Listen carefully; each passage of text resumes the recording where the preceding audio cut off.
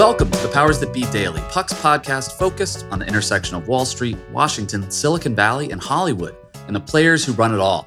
I'm Peter Hamby. It's Tuesday, September 20th. Inflation is still hanging around and not showing signs of dropping anytime soon.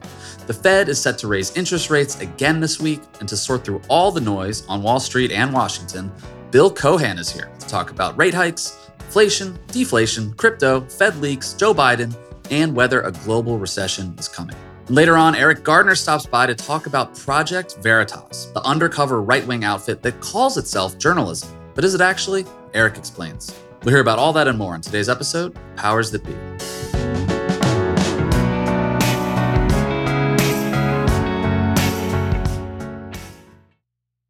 Quick math. The less your business spends on operations, on multiple systems, on delivering your product or service, the more margin you have and the more money you keep. But with higher expenses on materials, employees, distribution, and borrowing, everything costs more. So to reduce costs and headaches, smart businesses are graduating to NetSuite by Oracle. NetSuite is the #1 cloud financial system, bringing accounting, financial management, inventory, HR into one platform and one source of truth. With NetSuite, you reduce IT costs because NetSuite lives in the cloud with no hardware required, accessed from anywhere. You cut the cost of maintaining multiple systems because you've got one unified business management suite. You improve efficiency by bringing all your major business processes into one platform, slashing manual tasks and errors. Over 37,000 companies have already made the move, so do the math. See how you profit with NetSuite. By popular demand, NetSuite has extended its one-of-a-kind flexible financing program for a few more weeks. Head to netsuite.com/powersthatbe, netsuite.com/powersthatbe. That's netsuite.com/powersthatbe. Happy Tuesday, everybody. We are joined today by Bill Cohan, who's here to talk about the funeral of Queen Elizabeth II. Bill, do you have any takes on the royals? Well, I spent 13 years as a special correspondent at Vanity Fair, where, of course, there was a heavy emphasis on the royals, which I never really understood. It's funny, actually, the Vanity Fair royals correspondent just popped up on NBC. I just had it on mute in the background, and I'm just like, the royals coverage has this patina of seriousness and elegance, but I think it's just their British accents. It's really just gossip reporting. If Mario Lopez had a British accent, he would be covering the royals. Totally the British accent. Completely. 1,000%. It's total gossip. And their behavior, if you look at the Crown, could not have been happy about their portrayal in the Crown. Absolutely not. I want to talk about something decidedly less sexy and scandalous, but way more consequential. For us, anyway, not royals. I want to talk to you about deflations, inflation, deflation. I did not do well in Mr. Peck's AP Econ class in high school. All I remember is guns and butter. So I might need your help explaining some of this stuff. But Joe Biden was on 60 Minutes on Sunday night. And he's always, working class Joe. He's always said, I'm concerned about middle class families and prices. But Scott Pelley asked him about inflation concerns. And, inflation being hotter in August than expected, the stock market taking a dive. And Biden didn't wave it off, but he was kind of we're done with the spikes. Inflation is, he was really projecting that inflation is stabilizing. We're going to get it under control.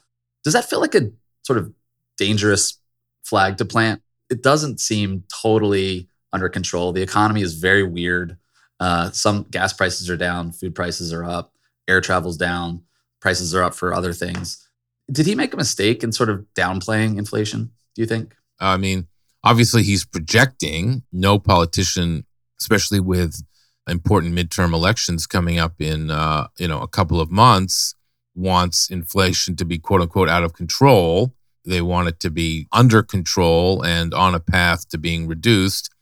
And I don't think he's necessarily wrong about that. Again, we'll have to see. I think gas prices are coming down. Other prices are still high. But I think, demand is going to start slowing. To a great extent, this has been driven by supply constraints. But I think if demand starts being reduced, then some of the supply constraints will start being reduced.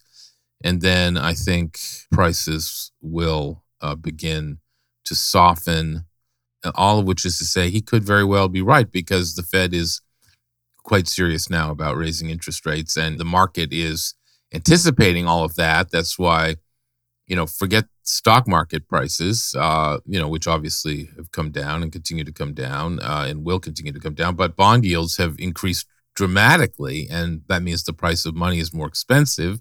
Frankly, that's also a good thing, although there's a lot of pain involved for people, and it will mean a slowing economy. But, we've been 13 years where risk has been mispriced, as I've been writing about ad nauseum for years now. And so, all of a sudden, the bond market has been uninvestable for 13 years. It's beginning to actually look attractive as a place to invest your money, although this is not investment advice.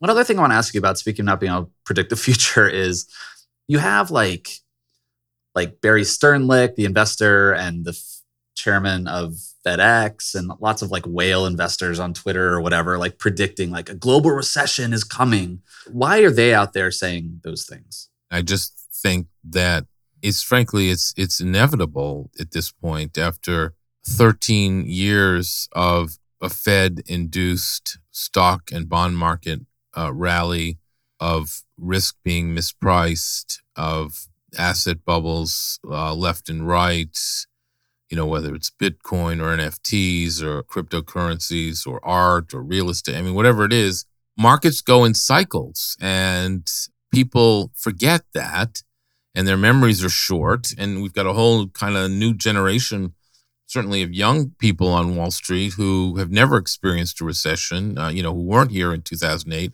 who didn't experience the financial crisis, who weren't here in 2001, who weren't here in, 1993 or 1991 and 1987. I mean, they pretend like trees can grow to the sky and that the markets aren't cyclical and that you don't have to pay the piper. And of course, all of that's not true. None of that's true. Wait, so you're saying that like a 23-year-old crypto guy in New York named Kyle doesn't understand the historic Peter, that's what I'm ebbs and saying. flows of the market? Oh, okay. And maybe a 35-year-old trader at Goldman Sachs doesn't understand it either. They'll find out soon enough that, their bonuses will be down. People will be talking about layoffs. Goldman Sachs is already doing layoffs. Investment banking revenues are going to be down, 50%. When that happens, people's jobs are on the line, their bonuses are on the line, and they're going to find out that the world is very different than the one they've been experiencing. Now, somebody as old as I am has, of course, been watching this since I got to Wall Street in September of 87. And then the next month, the stock market went down 22.6% in one day, which remains the largest one-day fall in the Dow Jones Industrial Average. And I saw grown men cry standing around the Quotron machine, which nobody even knows what that is anymore. So, I feel like I'm like an old timer talking about the stock ticker. Lazard runs through your veins. I want to also ask you about some comments from super investor Cathie Wood, who warned about deflation. And, our favorite character on The Powers That Be, Elon Musk, sort of tweeted that he agreed with her. It's not hard to understand why inflation is bad and people don't like it. Like, people don't want to pay more for stuff. Deflation is not good either. Yeah. Can you explain why? Because, you need to have a balance here.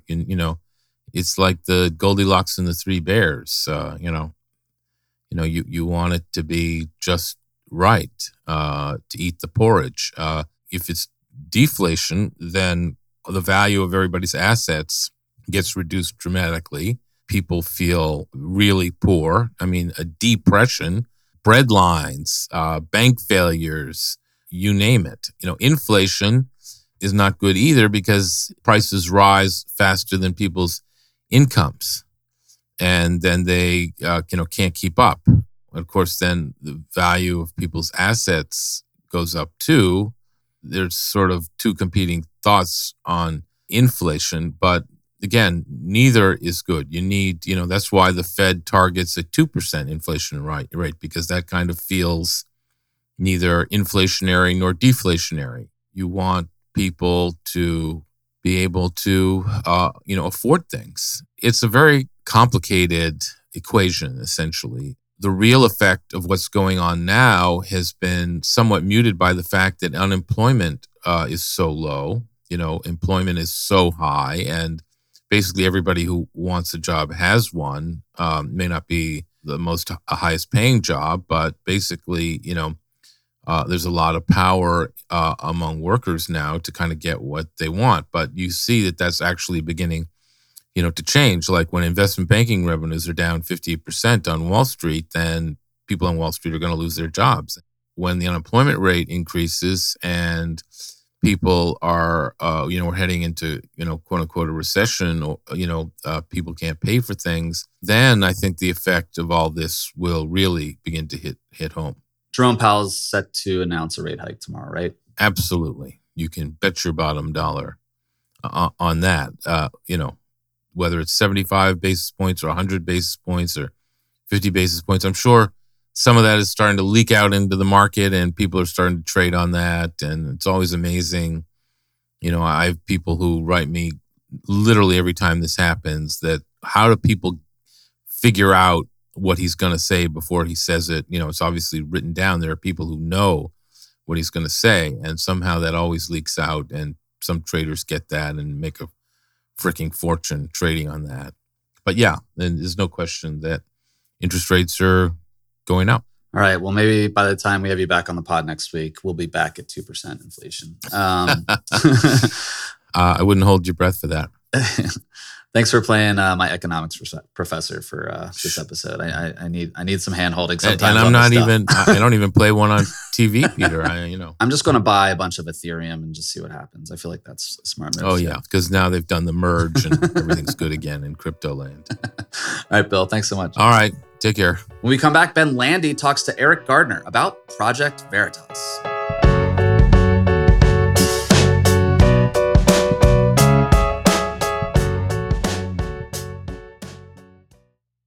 Hey, Powers That Be listeners, I'm here to tell you that there's no reason to panic the next time you're searching for the perfect gift. Now you can use gift mode on Etsy. Gift mode on Etsy takes the stress out of gifting so you can find the perfect item for anyone and any occasion. It's easy. Just tap or click gift mode on your Etsy app or Etsy.com. Then answer a few short questions about who you're shopping for and what they like. And gift mode instantly gives you a curated list of gift ideas based on hundreds of personas. I use Etsy all the time and have for years. I bought my brother some artwork. I bought my wife some jewelry. I even bought a rug for our living room on Etsy. I love it. But there's a lot of pressure around gifting. I usually have a hard time thinking of gift ideas for friends and family members around the holidays or birthdays in my life. And sometimes I get super stressed trying to find the perfect thing. But now with gift mode on Etsy, I can search hundreds of gifting personas and find so many incredible items. And I actually just found the perfect gift for a buddy who's just as into Cincinnati sports as I am, a hot cup of Joe Burrow mug. That's right, I found that on Etsy. It's amazing. Now it's simple to find gifts made by independent sellers for all the people in your life. So whether you need a housewarming gift for the new homeowner or a birthday present for the pickleballer, Gift Mode has you covered. Need to find the perfect gift? Don't panic. Try Gift Mode on Etsy now. At Alma, we know the connection between you and your therapist matters. But if you're already feeling stressed and burnt out, the idea of trying to find a therapist you really connect with can be overwhelming. That's why Alma's focused on helping you find the right therapist for you. When you browse their online directory, you can filter your search based on the qualities that are most important to you. Then you can book a free 15-minute consultation call with any therapist you're interested in seeing, so you can get a feel for whether they're the right fit before you commit to a full-length session. Alma also makes it easy for mental health care providers to navigate insurance. That's why 95% of therapists in their directory accept insurance for sessions, so you can find care that's affordable without stressing about the paperwork. You want to talk to someone, but not just anyone. Alma is there to help you find the right fit. Visit helloalma.com/therapy60 to schedule a free consultation today. That's helloalma.com/therapy60. Welcome back. I'm Ben Landy, starting off the week here with Eric Gardner. So you've been doing some reporting for Puck on a fascinating case that seems like it's sort of sailed under the radar a little bit, but that has potentially huge ramifications for the news media. And it stars none other than James O'Keefe, the conservative activist/journalist who runs Project Veritas. That's the outfit that's known for infiltrating liberal organizations and newsrooms and tricking people into divulging allegedly sinister political agendas. And now, not for the first time, O'Keefe and Veritas are being sued. So what's the story with this latest case? Sure. Well, this case dates back to, I guess, one of the group's most notorious exploits, something that happened during the 2016 presidential election, the one where Trump was elected president. And here, O'Keefe and his outlet managed to ingratiate themselves into one of the top Democratic consultants that year. Basically, they figured out a way to sneak an intern into this guy, Bob Creamer's consultancy. And she recorded everything that she experienced on that internship over 8 days, just lots of conversations between Bernie Sanders and consultants. And she was, hearing conversations about what Hillary Clinton was approving and doing. And nobody knew that this person that was working for them was actually Project Veritas operative. And they found out afterwards when Sinclair got a copy of what was said and started asking questions, and they were shocked.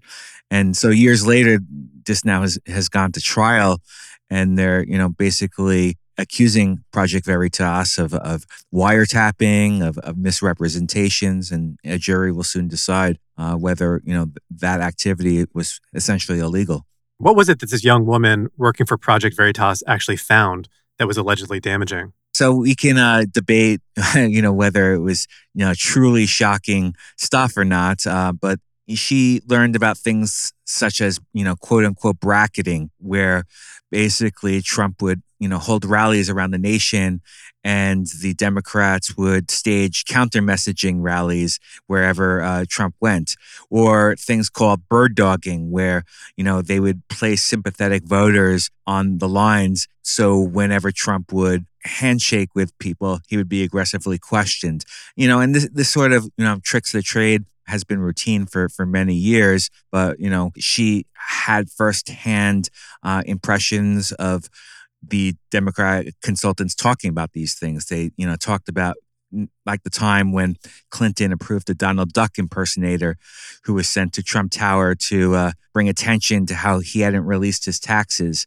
The Democrats that year wanted to highlight, Trump not releasing his tactics. And so they discussed, various ways that they might do that. And they settled on a Donald Duck impersonator, which, not something that's truly shocking. But, to, Trump and his supporters, this was proof that the Democrats were playing dirty, that they, were trying to disrupt these rallies. And when all this got out, the consultants lost, a bunch of his contracts. And that's why he's suing right now. So this young woman, she lies about her identity and her intentions to get this brief unpaid internship with Creamer. And that's at the center of the case, right? This misrepresentation, not that she secretly recorded her boss or that O'Keefe and Veritas defamed him, but that she lied about who she was and why she was there. There are two things that are, basically on play at this. One is the secret recording, and the other is the misrepresentations to get into the door.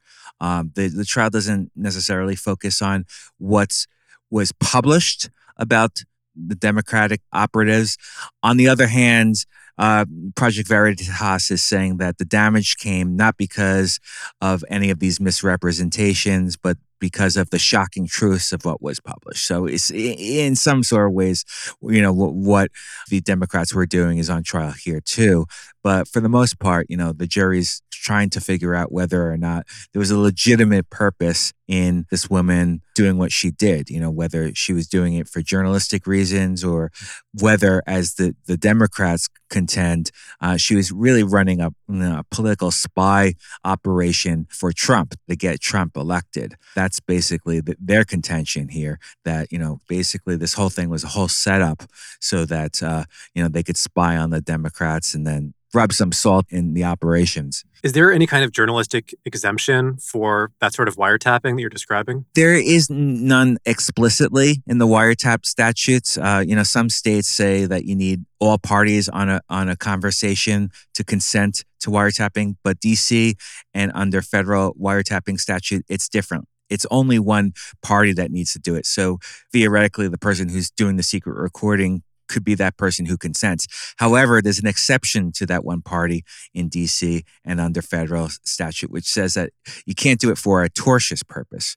So the question is, was she doing it for a journalistic purpose? If so, then that might be legitimate. On the other hand, if she was doing political spying, if she, had breached some sort of fiduciary duty as part of her internship, that is a bit more nefarious, and that might be deemed as a waiver to that one party consent rule. And so the jury could come back and say, what she did was wrong, and we need to punish Project Veritas for that. Yeah, this seems really thorny if the question at the center of the case turns on whether Project Veritas is practicing genuine journalism, whatever that means, or not. What are some of the consequences here if O'Keefe wins or if he loses? No matter what happens, I expect there to be an appeal.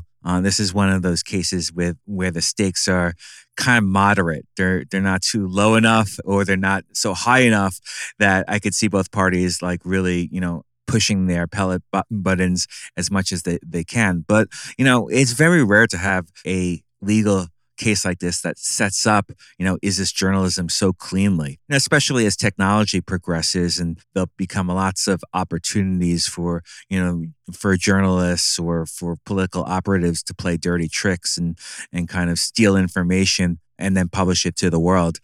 So this is the type of case that, can kind of tell us what the boundaries are. I should say that you and I are recording this on Monday afternoon. The trial started last week.